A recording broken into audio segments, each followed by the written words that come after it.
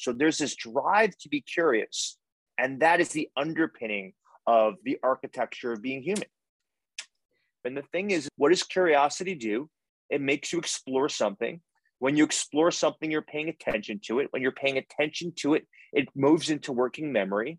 If it's something that interests you, it moves from working memory into long-term memory. And if it moves into long-term memory, we can say you are expanding, growing, and learning as a human being.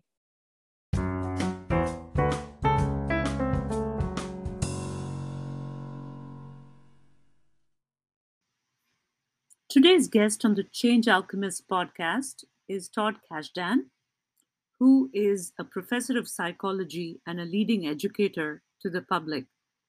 He received the 2010 Distinguished Faculty Member of the Year Award at George Mason University for his teaching and mentoring.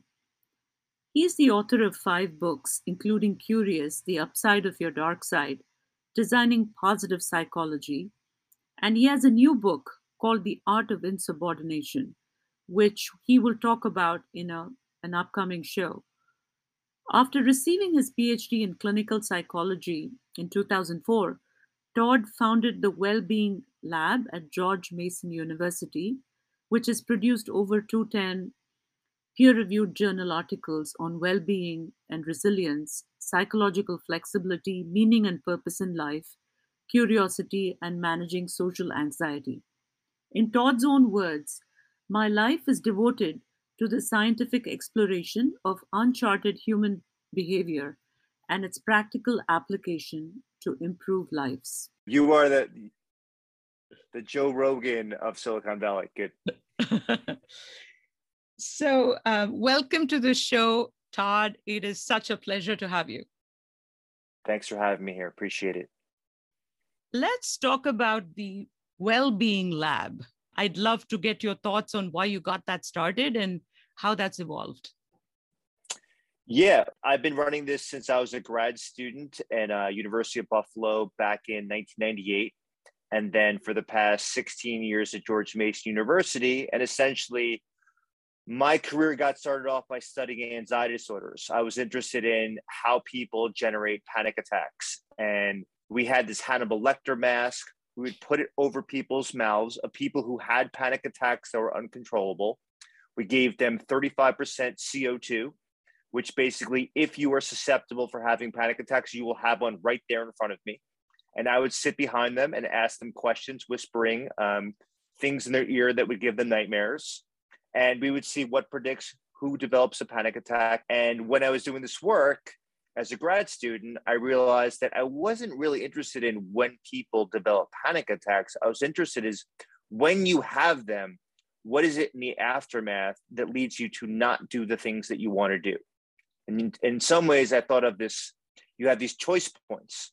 You've got these approach avoidance conflicts. Do I approach the thing that I desire? Or am I so afraid that I'm going to have these physical sensations that I'm going to fall apart and unable to function? Or I'm worried what other people might think of me. And you have to decide what's the choice. And no decision at any moment matters. It's really kind of what you do in terms of the pattern. And this led me to thinking of I'm interested in people being willing to explore despite the presence of anxiety and panicky symptoms. And so it led me move on to studying well-being, curiosity, courage, creativity, love, friendships, as opposed to just studying anxiety. Perfect. And you mentioned curiosity, and you have 5 books, including one called Curious. And you've talked about why it's important to be curious. What got you started on that book, and what's got you started on all these books? You're very prolific. Thank you. It keeps me sane because I have 3 daughters that take up the rest of my energy to make sure I have nothing in the tank when I go to sleep, and I just conk right out.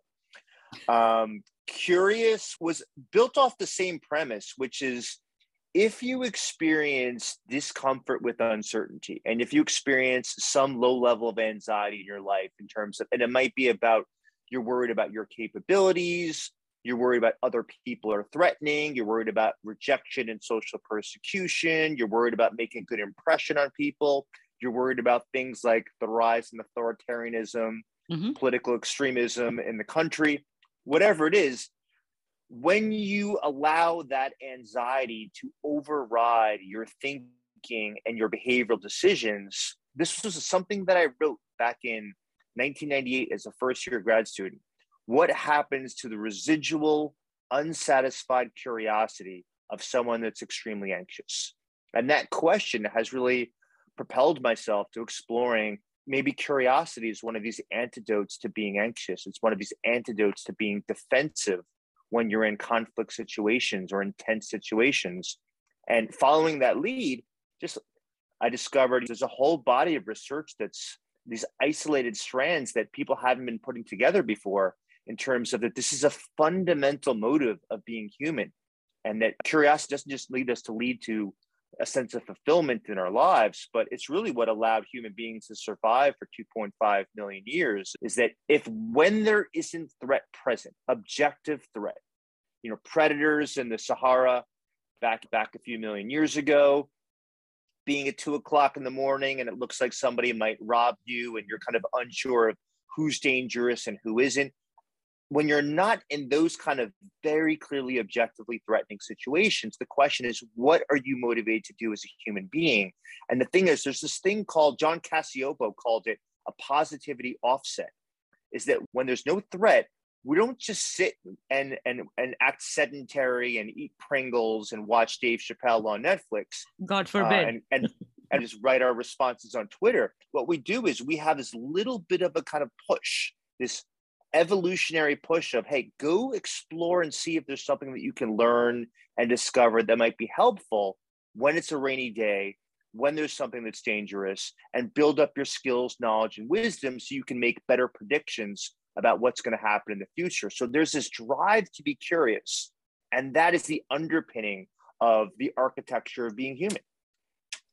You do have some insights, probably more now, on curiosity. With your background in psychology, you're a father of 3. And I would imagine your kids are very curious, right? And they're probably more curious than an average 30-year-old or a 40-year-old.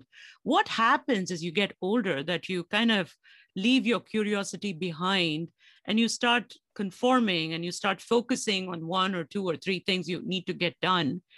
I guess that's part of it. I mean, do you have to nurture curiosity? And if so, how do you do that?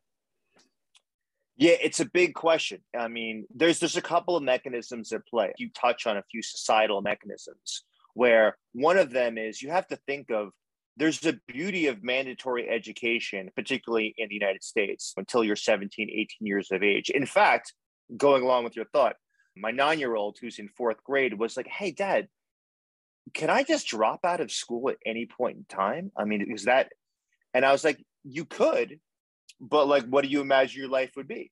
So what would you be like at 13? What would you be like at 20? And we had this long conversation. So when you're 40 and you're close to my age, what do you think your life's going to be if you drop out at 4th grade? And what I didn't do was what most authority figures in society do with kids, which is say, it's illegal not to go to school until the age of 18, because that's not really what she's asking.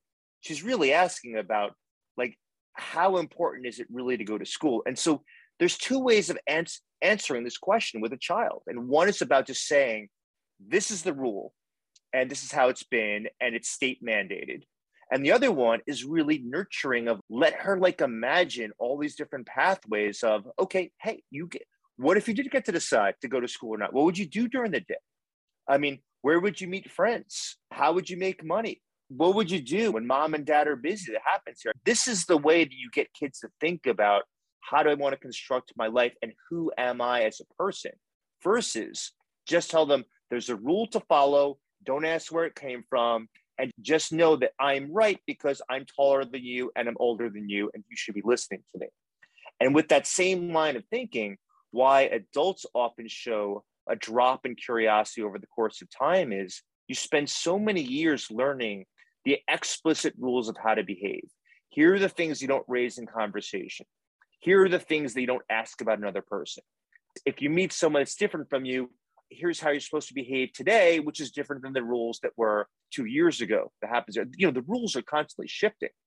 And the fear of making a misstep, the fear of being ostracized from the group that you want to be part of, or that you are a part of, and the concern about what your standing is, whatever group you identify with, whether that's the organization that you work in, whether it's being an alumni of a particular high school or college, whether it's being a New Yorker or a Virginian, whether it's identifying as someone that's an Apple user or a Dell user, a sports fan or a mixed martial artist, whatever groups that you identify with, you sort of learn the rules of what it means to be a good, upstanding member and what it means to be a bad member, because you see how people are socially punished when they kind of draw outside the lines.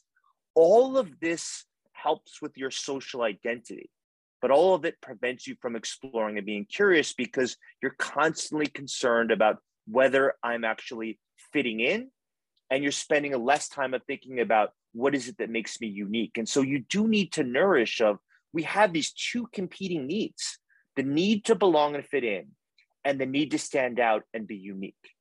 And I think we spend a little bit too much time about the fitting in part and less time about our uniqueness, despite all of the calls for diversity.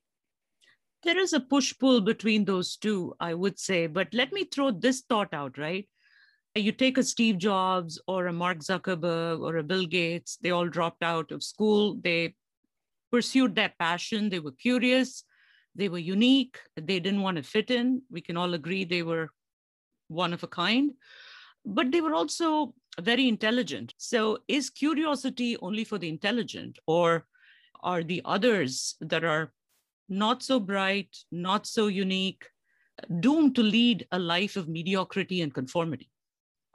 This is such a good question. I'm so glad you asked it. There's a paper by the late Stephen Rees. He passed away over the past year. Great motivational researcher. And he had a paper which was about mental retardation and motivational patterns. And this paper basically explored is that by definition, this is a scientific term, mental retardation, you have a particularly low intelligence. There's certain problem-solving skills and there are certain basic fundamental activities in daily life that you have problems with because of this low intellectual functioning. What he was focusing on in this article was that we spend so much time categorizing and label people that are low in intelligence. I mean, you have this term, like you are now in the bin of mental retardation, that we forget there's a whole profile psychologically of other qualities where you can be extremely high on. You can be extremely creative and mentally retarded. You can be extremely curious. You could be extremely high in perseverance. You could be extremely high in developing goals for yourself. You might need help in terms of the execution of those goals. You might need help in terms of breaking them down to smaller steps. But in terms of aspirations, in terms of persevering through obstacles, in terms of having a sense of agency that you believe you possess the energy to work forward and commit effort towards goals, these have nothing to do necessarily with what your intelligence is. And it's definitely not that for the province of people that have a 120 IQ or above. But there is some research to show is that there is a correlation, a positive small correlation between creativity and intelligence. But when it comes to intelligence and curiosity, there's a very small relationship. And the thing is, what does curiosity do? It makes you explore something. When you explore something, you're paying attention to it. When you're paying attention to it, it moves into working memory. If it's something that interests you, it moves from working memory into long-term memory. And if it moves into long-term memory, we can say you are expanding, growing, and learning as a human being.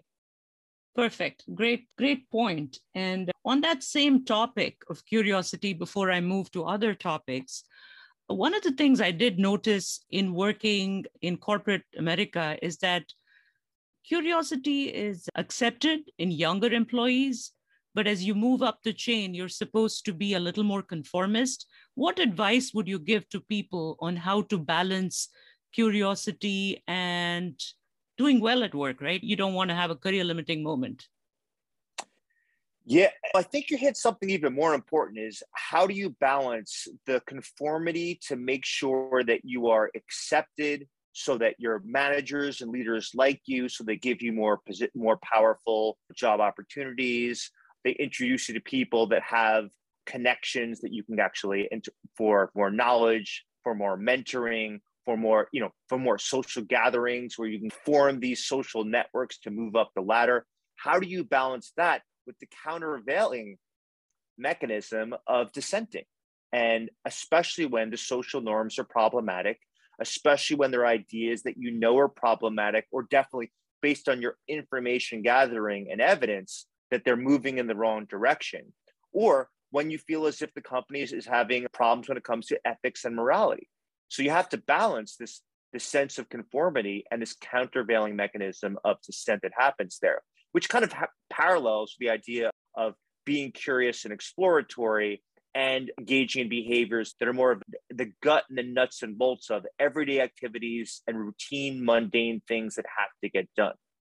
The advice that I would actually give is that you should be cultivating a new sense of who you are, a new sense of activities, and a new sense of skills that you haven't fully developed yet at all points in your career. If everything you're doing is easy, and if everything you're doing is simple, and everything is doing it, you don't even have to prepare for meetings, these are probably indicators that you are doing things that are at or below your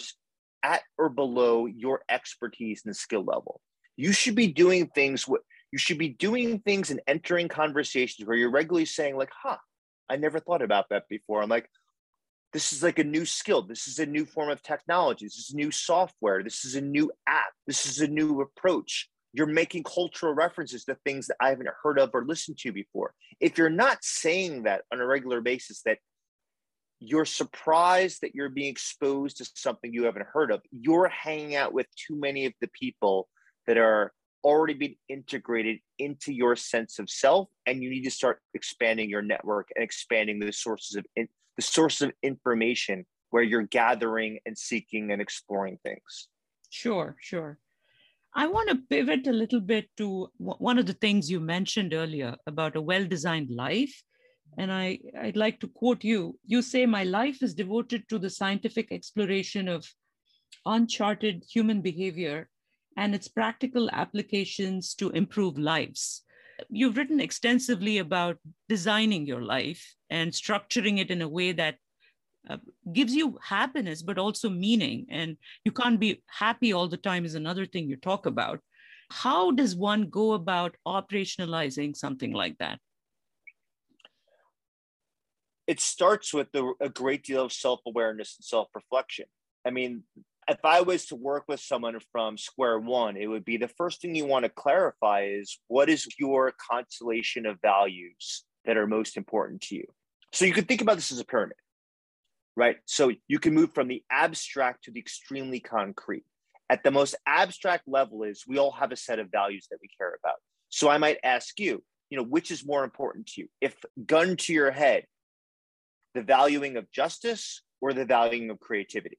So right away, we're starting to make decision rules in terms of, okay, the books that you would read, the political causes that you would devote yourself to, the charities that you would spend your money to or spend your time on, the things that outside of work that you would do things for free as opposed to for pay, because this is something that's like deeply significant to you. And it's also about the trade-offs, is that the time that's spent trying to be creative, which is the missing part of the equation of creativity, the desire to be someone who produces something that's unique, different, and useful, alone means that you need a lot of white space to be thinking. You got to be integrating a lot of information, but you also need time to kind of synthesize information so it blends together and smacks against each other in unique ways. And then you have to figure out what's potentially useful, what's potentially garbage that I have to toss out. For that part, you need a set of people in your life that are going to be candid enough with you. And you have to be comfortable enough to handle the feedback such that they can say, this is a crappy idea because it's not going to work. This has been done before. This has potential, but I think we need to build this out because I don't fully understand what you're saying. We have to learn how to handle feedback if we value creativity. We have to have a network of people that are constantly challenging us and not just providing unconditional support for us. And we need to be exposing ourselves to ideas that we don't like, that make us uncomfortable. There are people we disagree with.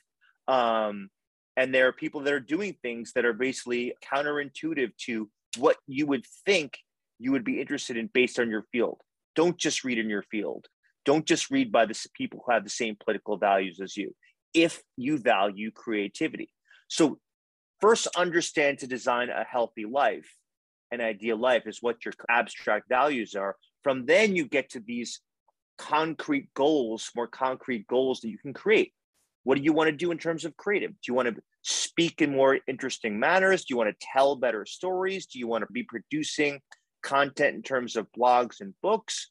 Do you want to be actually doing public speaking? Do you want to create physical projects? What are the type of people you want to be collaborating with? And then more concrete than that is, what are you going to do today? What are you going to do this week? What are you going to do over the next month that happens here?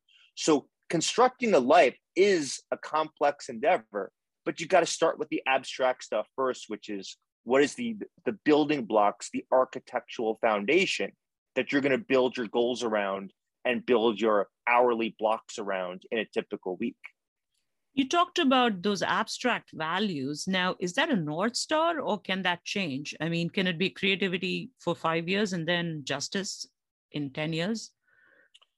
So I wouldn't even say they're the North Star. I would say is that those are the principles that would guide what you would find missions and purposes in life. So the North Star wouldn't be the creativity. The North Star would be, okay, creativity is the thing I care about the most. And as a result of that, what do I now want to have as like a long-term mission for my life? So just imagine this. Imagine you chose the opposite. Imagine you chose justice. Well, that doesn't tell you that you should be a criminal justice attorney.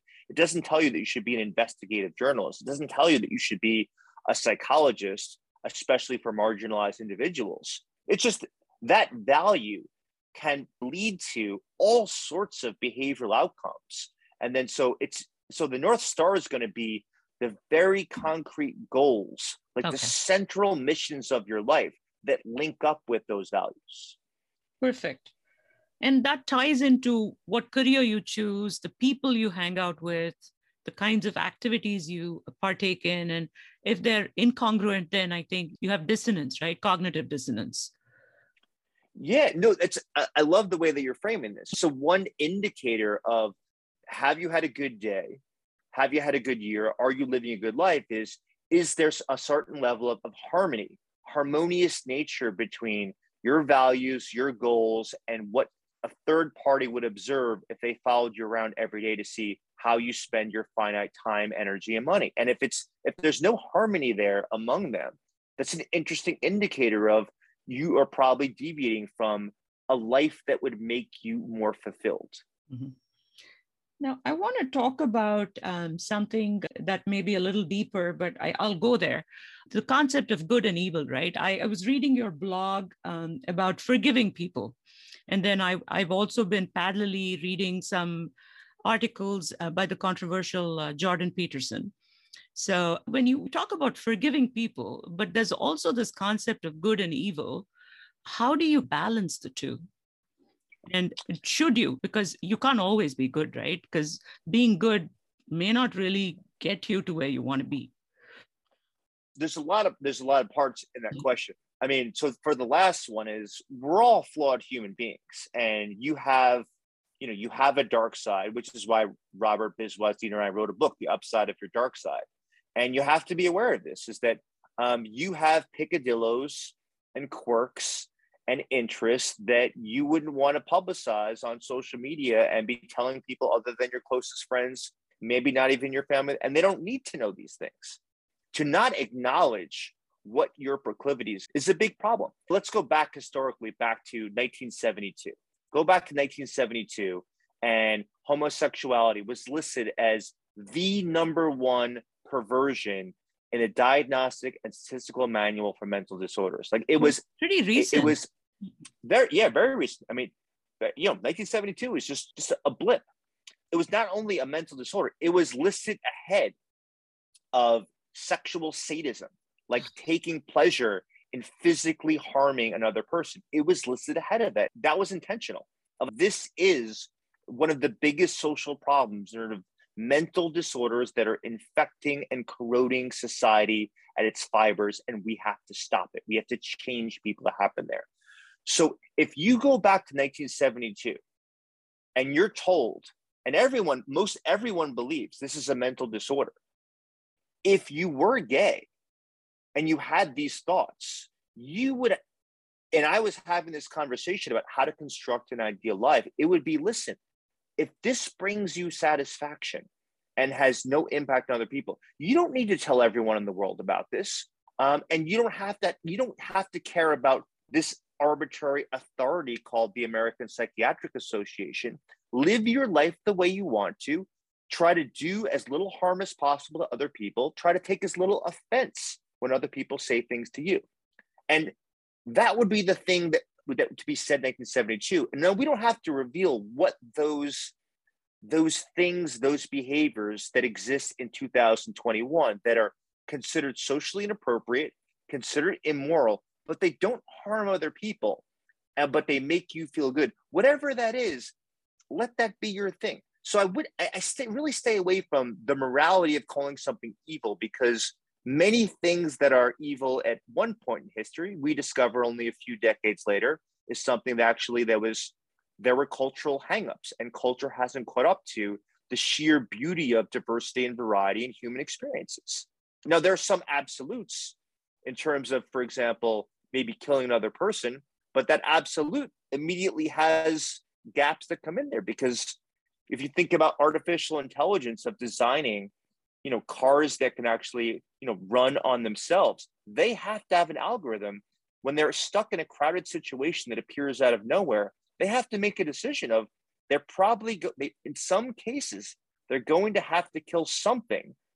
It's the trolley and the problem. question is, yeah, but it's even more realistic than that, right? Because this really happens. If you all of a sudden a huge crowd runs across the highway, it's not going to be able, just the nature of reaction time for a car, something is going to have to be harmed. And the question is, how do you make that decision? What's the best way of doing it? And we're not going to call it evil. We're going to call it as, there is a complex trade-off that has to be taken place. And it's unfortunate that situation occurs. And I think this is something we have to think about in life, is there are very few exceptions of pure evil in the world that exists. And I think it betrays psychology, and it betrays interventions to actually intervene and improve society when we label something as evil, as opposed to try to understand the motivational underpinnings of what's happening, why, and how is culture influencing our thoughts about this. So in your blog article, for example, you mentioned that forgiving someone is actually a positive thing. And can you kind of explain why? Because sometimes being too nice has not been helpful to me. And so I'm just trying to see how you can balance being this good person and still retaining boundaries. Yeah, I like the language you're using here. So being forgiving isn't about being nice. Being forgiving is about someone transgressed against you. They betrayed you. They harmed you, whether verbally, physically, emotionally. They ignored you. They showed ingratitude towards you when you were pleasant or nice to them. That happened there. And for whatever reason, that occurred. And now the question is, what do you do with that psychological experience that lingers inside you? There could be a relationship that's ruptured. There could be a relationship that's terminated. There could be a relationship that's actually fully coexisting with these negative thoughts and feelings you're having about them. So there is a place where forgiveness is problematic. And that is when you get into a cyclical relationship, like a domestic abusive situation, where, and it's a very unfortunately common pattern, where someone engages in some form of emotional or physical violence, and then the next day they apologize and try to make amends for this. And when you forgive them and you don't recognize the pattern that keeps on occurring, I want to say, you contribute to the problem, but you should not be attributed responsibility that the problem exists. But you are perpetuating the problem by allowing forgiveness in a cyclical manner when that happens, but you're not responsible because you're stuck in a very difficult situation that is not of your doing that happens there. And sometimes you forgive because you know that physically this is a person that might harm you even more if you were to leave the situation. In general, being forgiving is about untethering yourself to the baggage of someone else harmed you, and they are a part of your identity. You should carry, you should retain, you should remember, and you should recall easily when you think about yourself. So for all of us that have been bullied, for example, in our childhood years or by caregivers or during our teenage years, many of these characters aren't in our lives anymore, but the lack of forgiveness makes those events salient. You can imagine them almost like a part of the ticker tape inside your brain where it's underlined and bolded and highlighted. And the idea of forgiving is you're removing the highlighter, you're removing the underlines, you're removing the bolding. And it's basically a past chapter 2 in a 22 chapter autobiography about yourself where it happened. We're acknowledging it, but we're not making it the subtitle of our book. It's not going to be this Todd Kashdan journey into psychology, someone that's recovered from a lifetime of childhood bullying. It's not going to be the title. It's not going to be a chapter head. It's going to be in paragraph 3 in chapter 2 on page 17, and there's going to be no other reference to it. So it's taking your power back. It's taking your power back, in other words. Yeah, and it has nothing to do with whether or not you're going to be kind or nice to that person. It's really being compassionate and kind to yourself, of acknowledging of bad things have happened, and this doesn't define me, and it has no impact on my future destiny of what I'm being and what I'm becoming. Mm-hmm. Another topic I wanted to talk to you about was the pursuit of happiness. I know everyone's on the happiness bandwagon, and you talk about why being happy all the time may not be the ideal state to be in. So talk to me a little about your thoughts around happiness, meaning, and how you look at how you construct that life that's happy, but also meaningful. Yeah. So in my Science of Wellbeing class just yesterday at 10:30 a.m., we were talking about courage, and we were discussing the lives of the terrorists of 9/11. We were discussing Malcolm X. We were discussing Martin Luther King. We were discussing Elizabeth Holmes. And we were discussing the unwritten characters in history who either gave friction to those characters or were the counterparts in their story. You know, the person that discovered that Elizabeth Holmes engaged in fraud, the person that killed Malcolm X, well, I don't even know who their name is, and Martin Luther King, the people that kind of ran on the side of Malcolm X and maybe didn't engage in as extreme behavior as him, but actually took from the lessons from it and said, how can I convert these teachings of marginalized people who are being mistreated in society and do some healthy modifications in my community, with my neighbors, with my family, where I'm going to call people out when they say racist humor, racist comments that happen there. These are people that are not discussed in history. Only a few characters make it in terms of actually the memorable names that happen there. Any of these people that I mentioned that involve in civil rights, that involve in trying to modify society where a dysfunctional norm is trying to be altered or is trying to be removed that happens there. You know, go back to the removal of homosexuality from the psychiatric annals as a mental disorder. Well, all of those characters that fought and successfully removed homosexuality from the annals of being a disorder, every single action that they took detracted from their happiness in that pursuit. It was difficult. It was conflict laden. You had people that were telling you that you're wrong to your face, which is a hard thing to hear. They're telling you that you are a moral failure, a moral failing, that you are the reason that society is problematic. So every action that involves civil rights is a detraction. But in terms of social courage, in terms of moral courage, in terms of a sense of meaning in life, in terms of a purpose of improving the world for the next generation and for improving the world in some capacity on, you know, the moral arc of history, you're going off the charts. It's definitely going to reduce the amount of times you laugh. It's definitely going to reduce the amount of times that you have a sense of contentment and tranquility. It's definitely going to increase the amount of times that you ruminate about whether you said or did the right thing before you go to sleep. It's definitely going to give you a little bit of extra 10 beats per minute in your heart rate when you wake up in the morning and say, like, do I have it within me to do this again? Why does it have to be me that stands up against problematic behavior? These are all detractors from your happiness. And it's one of the reasons why when we think about well-being, happiness is merely one single dimension on a large profile with a lot of dimensions, where you have positive self-regard, where you have a sense of personal growth, where you have a sense of autonomy, where you have a sense of meaning in life, where you have a sense of purpose, when you have a desire to develop a sense of mastery and increase the amount of skills that you actually possess.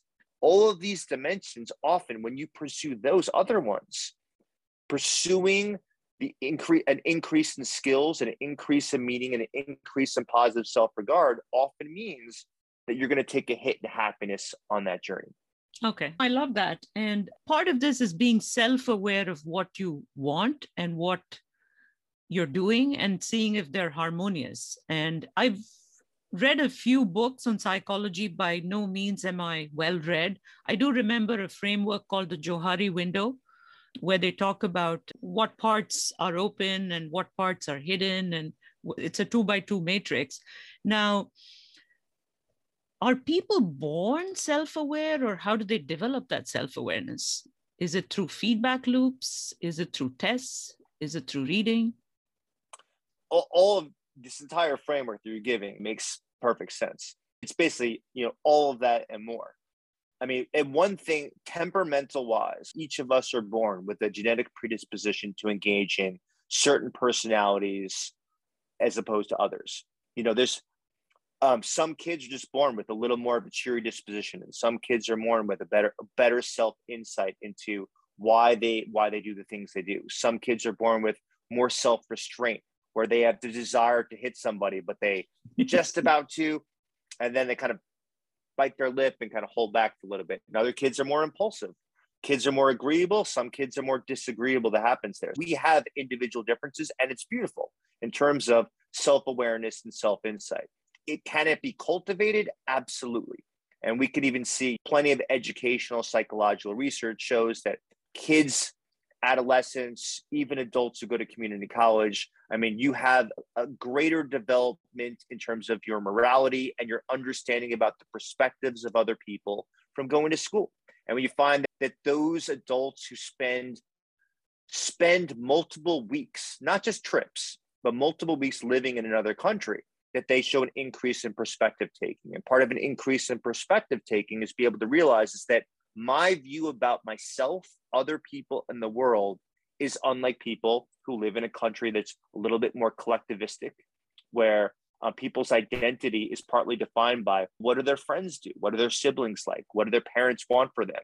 Whereas someplace like here in America, our identity is independent, where our parents might think that we are highly intelligent and self-assured and extremely high in self-control, where we, with our friends, know that we are incredibly playful, incredibly disorganized, and incredibly quarrelsome when we interact with people, and incredibly witty, but they don't see that part of our personality. And in an individualistic country, you would focus on what your parents don't see.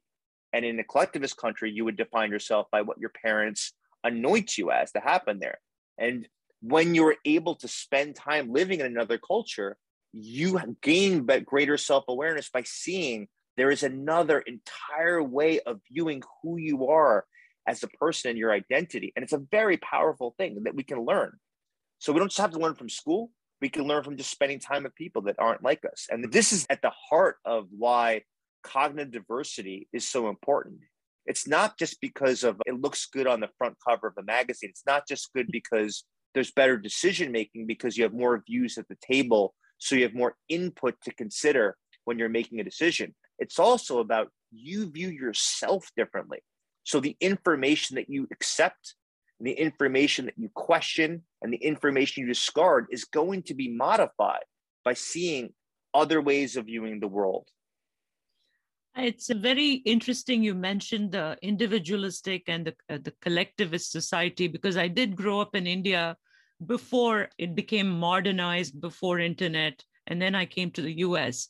And certainly I've been exposed to two very different cultures, and my identity, I think, has also evolved just because of that. And who I was and who I thought I was shaped very much by my family, by my extended family. And here I am, very much an individual, right? So I don't think I'll ever be completely divorced from my childhood, but I can see the changes. And it's interesting you mentioned that, because my daughter, on the other hand, is nothing like me, and she will not be told what to do. I see a lot of differences. And although I think I'm an evolved person, I will tell her sometimes what to do and how to behave, and it does not sit well with her. And I can see the cultural differences. And I think it's interesting. I didn't actually put those two together, but it is extremely interesting to see the impact of your childhood on your identity.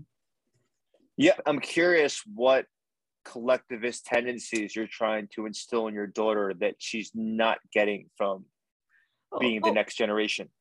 For example, when I have a party at my home and I have people of different ages, usually I call people that are my friends, but sometimes even their parents and their children. She does not want to be in a party with my friends. She's saying, oh, those are your friends. Why should I be in a party with your friends? And I don't know what to say to them. I would not have said this to my parents. I would have liked being part of that community. So I feel like it was much more community oriented. So it's more about her friends, her interests. It's not about the community. You know, it's interesting that you say that, because I think when I think about what is it that, as an American, we're a very ethnocentric culture. We tend to think of ourselves as a superpower. We're called a superpower. What can we learn from other countries? And you hit one of the biggest lessons to learn from India and other Asian cultures that are more collectivistic, which is that we are such an age stratified culture. And as a result of that, you don't have 20-somethings hanging with 40-year-olds. You don't have 40-year-olds hanging out with 78-year-olds, except for the idea of, it's almost like a mandated thing of, I'm going to come in, feed you, take care of you, and then I'm going to do my business and have fun with people that are in my cohort, my age cohort. And when you get to the question you asked earlier, which is about how do you construct an ideal life?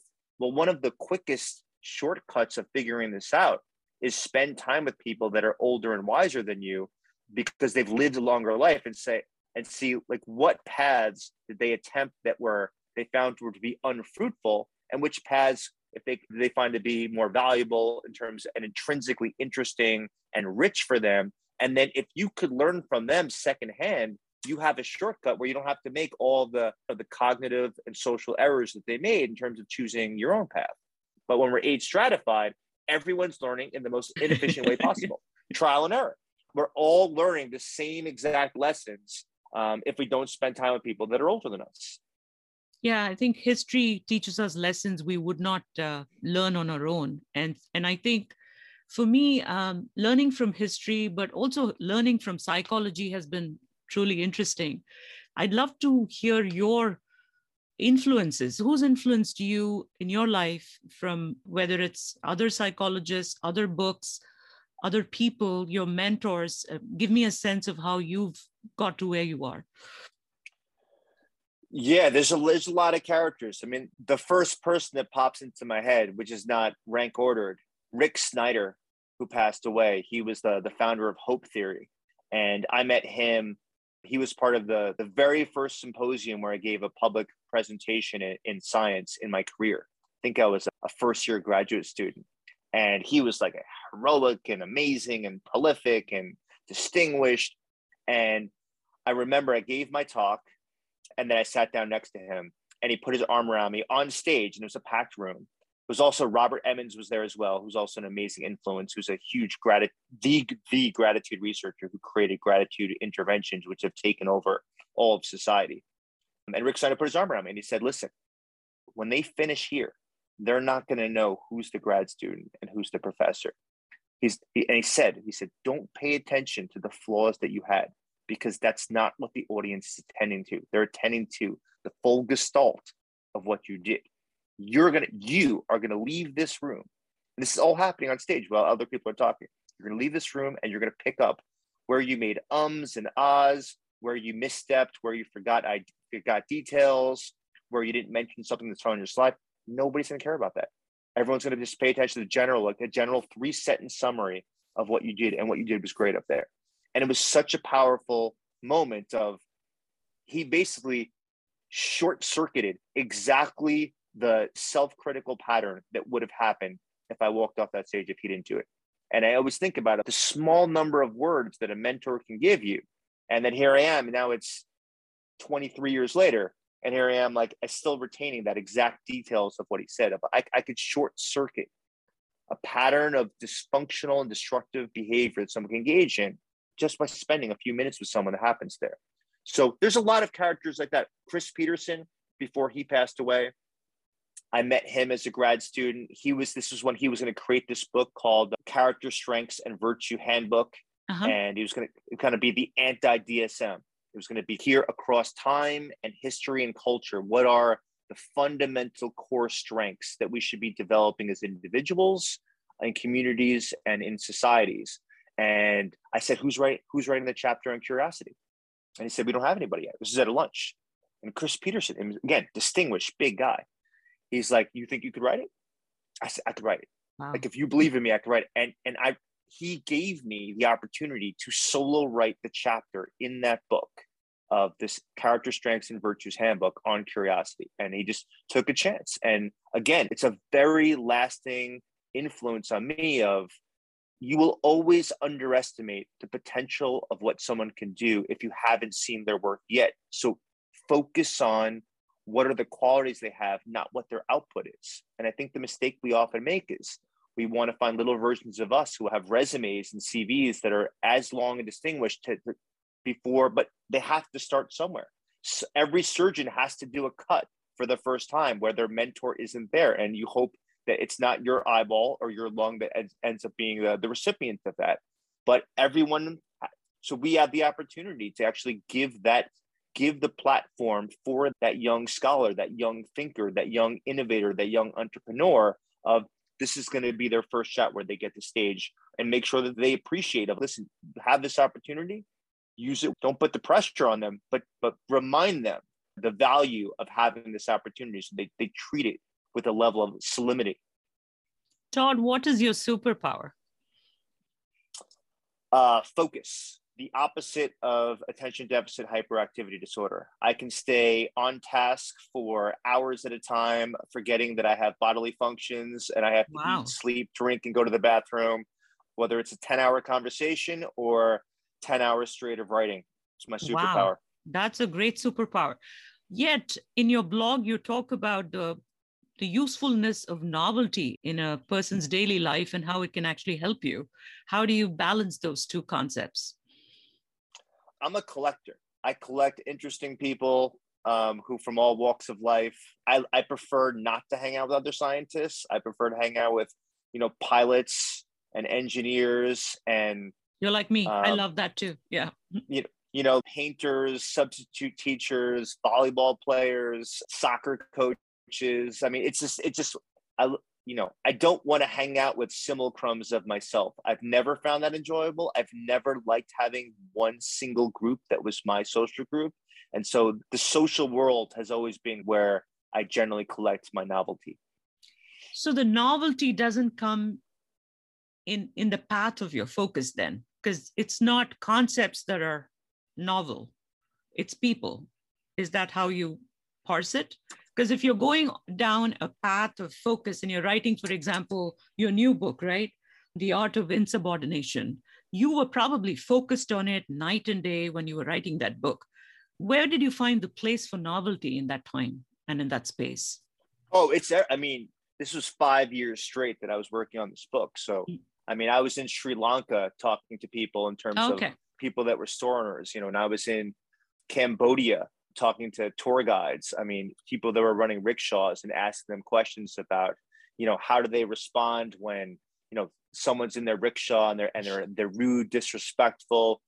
What leads to great tips? What leads to bad tips? How do you question someone? What type of behavior would make you stop the rickshaw, eat the cash, and tell them they have to walk out of there, right? Like dissenting and defying from an unacceptable social behavior. So all of those social interactions provide all sorts of novelty of how you can see the world and what makes people successful at dissenting and what makes people unsuccessful. And you start to learn patterns and you match what happens in the real world with the research. And sometimes you realize the research hasn't caught up to reality, which is almost always the case.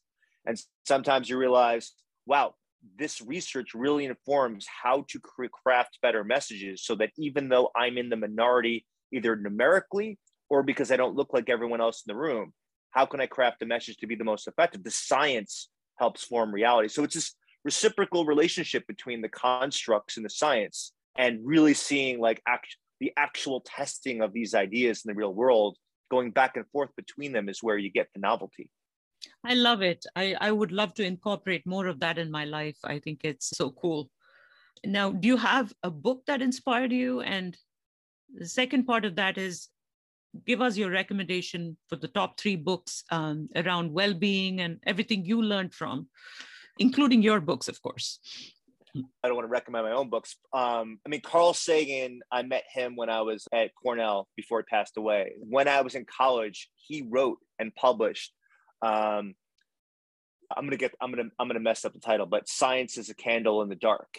Mm-hmm. And Demon Haunted World, Science, the Demon Haunted World, Science is a Candle in the Dark. And I read that when it came out, and it had a profound influence on me. And it lasts the test of time. It's essentially is we need to walk through the world as healthy skeptics, as opposed to accepting ideas just because people that are popular, people that are likable, people that have power, they said this is what to follow. And I have lived my entire life really have an automatic default of questioning authority in terms of what they're saying until I actually carefully scrutinize and interrogate information and the evidence. And that even goes for, the Dr. Fauci, the Sanjay Guptas, whoever's the president of the time for whatever political party, whoever's the head, the deans and the presidents of colleges and universities, whoever has a title of eminent scholar. My automatic response is they have so much power and influence, they can say anything. And so are they as careful as someone like myself, who just some young kid from New York who kind of was like to work out and decided to go to grad school and get their PhD? Will they have as much concern about being precise and getting things right? Because once you get power, you get looser, because you realize no matter what you say, you're going to get incentivized.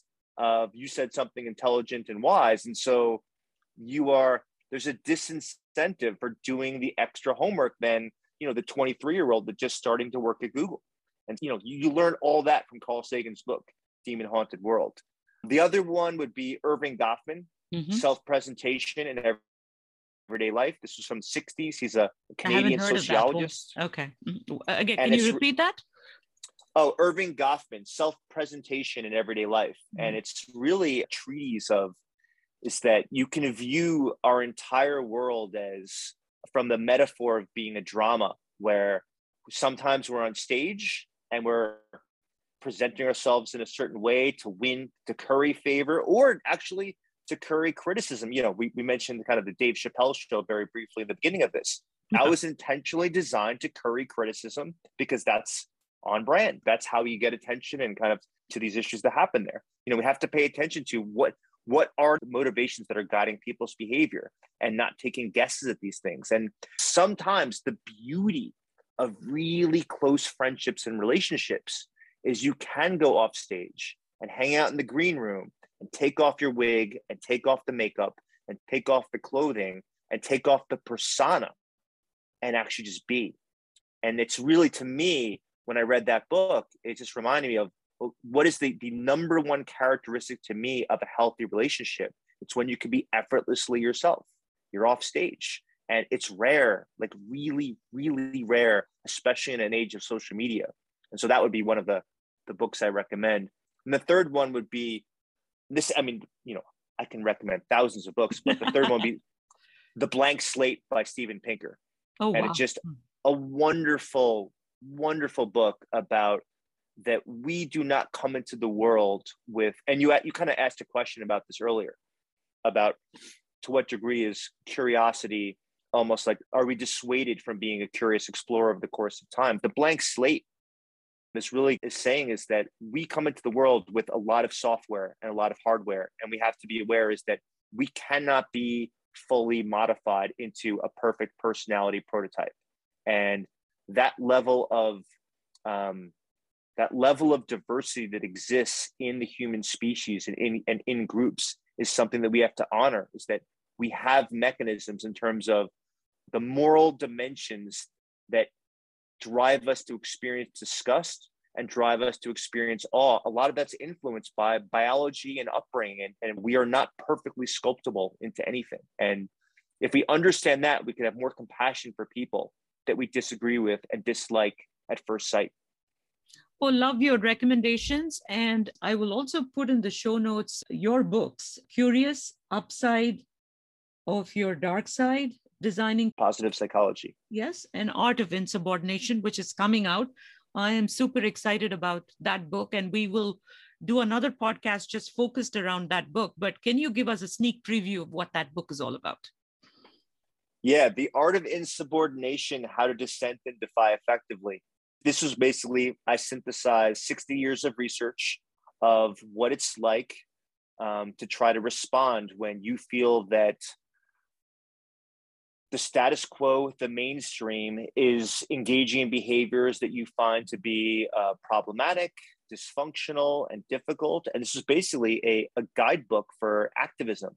It's a guidebook. And the activism is not just about major causes such as trying to reduce racism and sexism, trying to increase gender equality. It's also about individually. I mean, how do you respond when people mistreat you? How do you respond when you are not getting a healthy dose of rewards compared to punishments in your social world? Like, how can you improve your identity and improve your psychology so that you can resist the influences of being guided to behave in ways that are unlike what you want to be and what you desire to be and what you deserve to get in the world? And how do you get love, affection, and space to be creative and curious in the world and create that space for yourself? It requires us to be assertive. It requires us to be willing to challenge, question, and stand up against authority figures and other people that are providing unnecessary and unwarranted barriers to our well-being.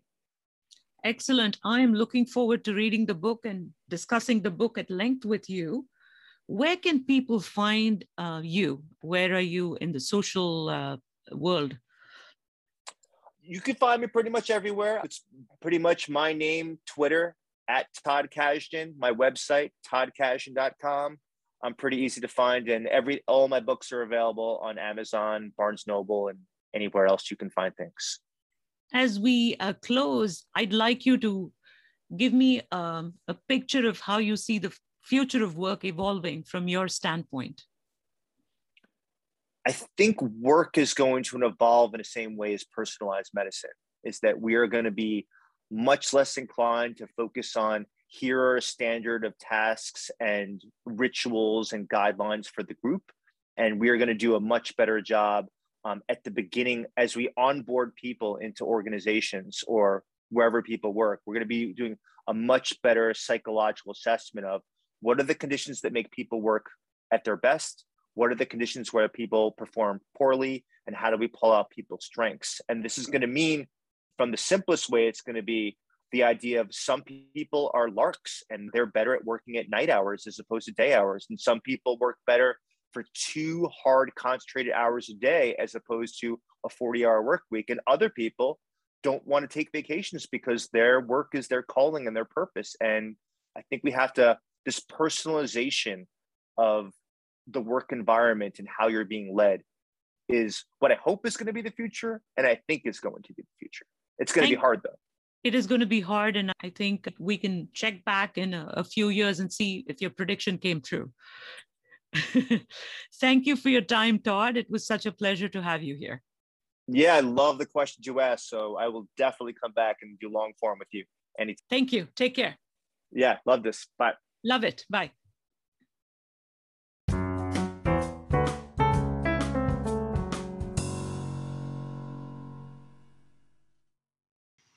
Thank you for listening to this episode of The Change Alchemist with Todd Kashdan. If you enjoyed this show, please tell a friend, follow me on Twitter, and do write me a review wherever you get your podcast. And be sure to tune in next week for another exciting episode.